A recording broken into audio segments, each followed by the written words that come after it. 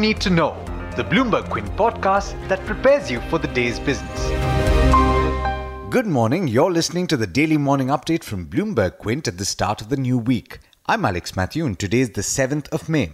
The Committee of Creditors to Essar Steel will meet on Monday to discuss a proposal to allow New Metal Mauritius and ArcelorMittal India to repay any overdue loans to their respective lenders and become eligible to bid for the insolvent steel company.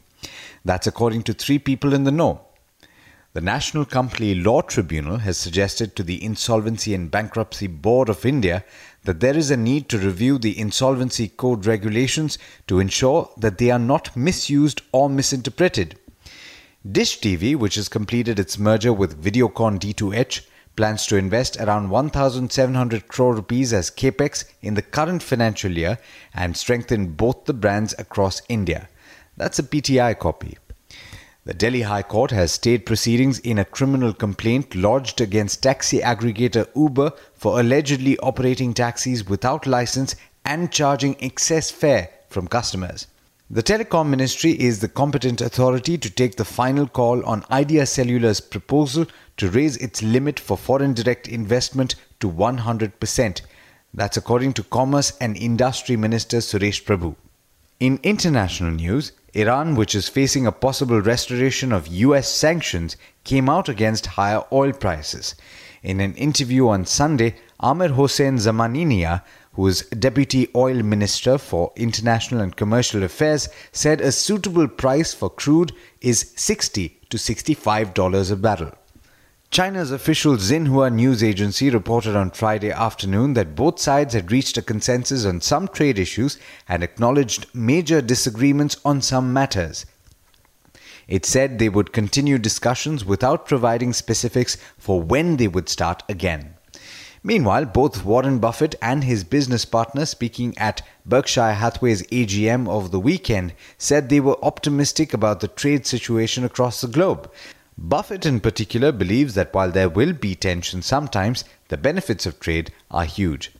In other key takeaways from the AGM, Buffett, whose company now has $100 billion in cash and treasury bills, said his phone was not ringing off the hook with good, well-priced deals. He seemed to imply that Berkshire would even look globally for some acquisitions. In international markets, Asian markets have opened mixed, with the Nikkei down and the Australian benchmark trading higher. The Kospi in South Korea is shut.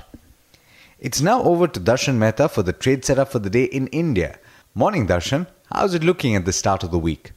Good morning, Alex. Good morning, everyone. If you're looking at the global cues, the SGX Nifty is flat in trade, but metals did manage to rally on the LME on Friday. But back to results, ICICI Bank is the only Nifty company to report numbers today. Among the mid-caps, Exide Industries, Firstsource Solution, Inox Leisure, Talwalkar, Tata Chemicals, Tata Coffee, Vijaya Bank and Zlearn will report numbers today. In terms of numbers already reported, Avenue Supermarts, NOSIL, SQS, BFSI reported strong set of numbers. The inline set of numbers were from Wockhardt as well as Deepak Nitrite, while weak numbers were reported from Indocount Industries, Great Eastern Shipping and BASF India. In terms of stocks that you need to watch out for, PC Jewelers has preponed the buyback date to 10th May from 25th May. L&T IDPL has transferred stake in 5 units to a trust. Manipal Group ups offer to Fortis shareholders by agreeing to infuse 2,100 crores. Ultratech revises Binani Cement bids to 7,840 crores according to Economic Times. The US FDA will start inspection of Lupin's Nagpur plant from today as per sources to Bloomberg Quint. Tire companies have raised prices of up to 3% on the back of rising input cost. Blackstone will buy Indiabulls assets in Tamil Nadu for 900 crores.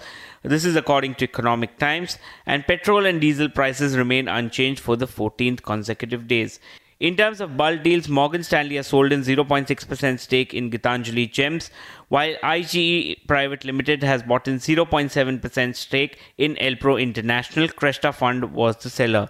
But there's much more you need to know before trade actually starts. For that, log on to our website bloombergquint.com and click on the All You Need to Know tab and you'll be prepared for morning trade. Thanks, Darshan.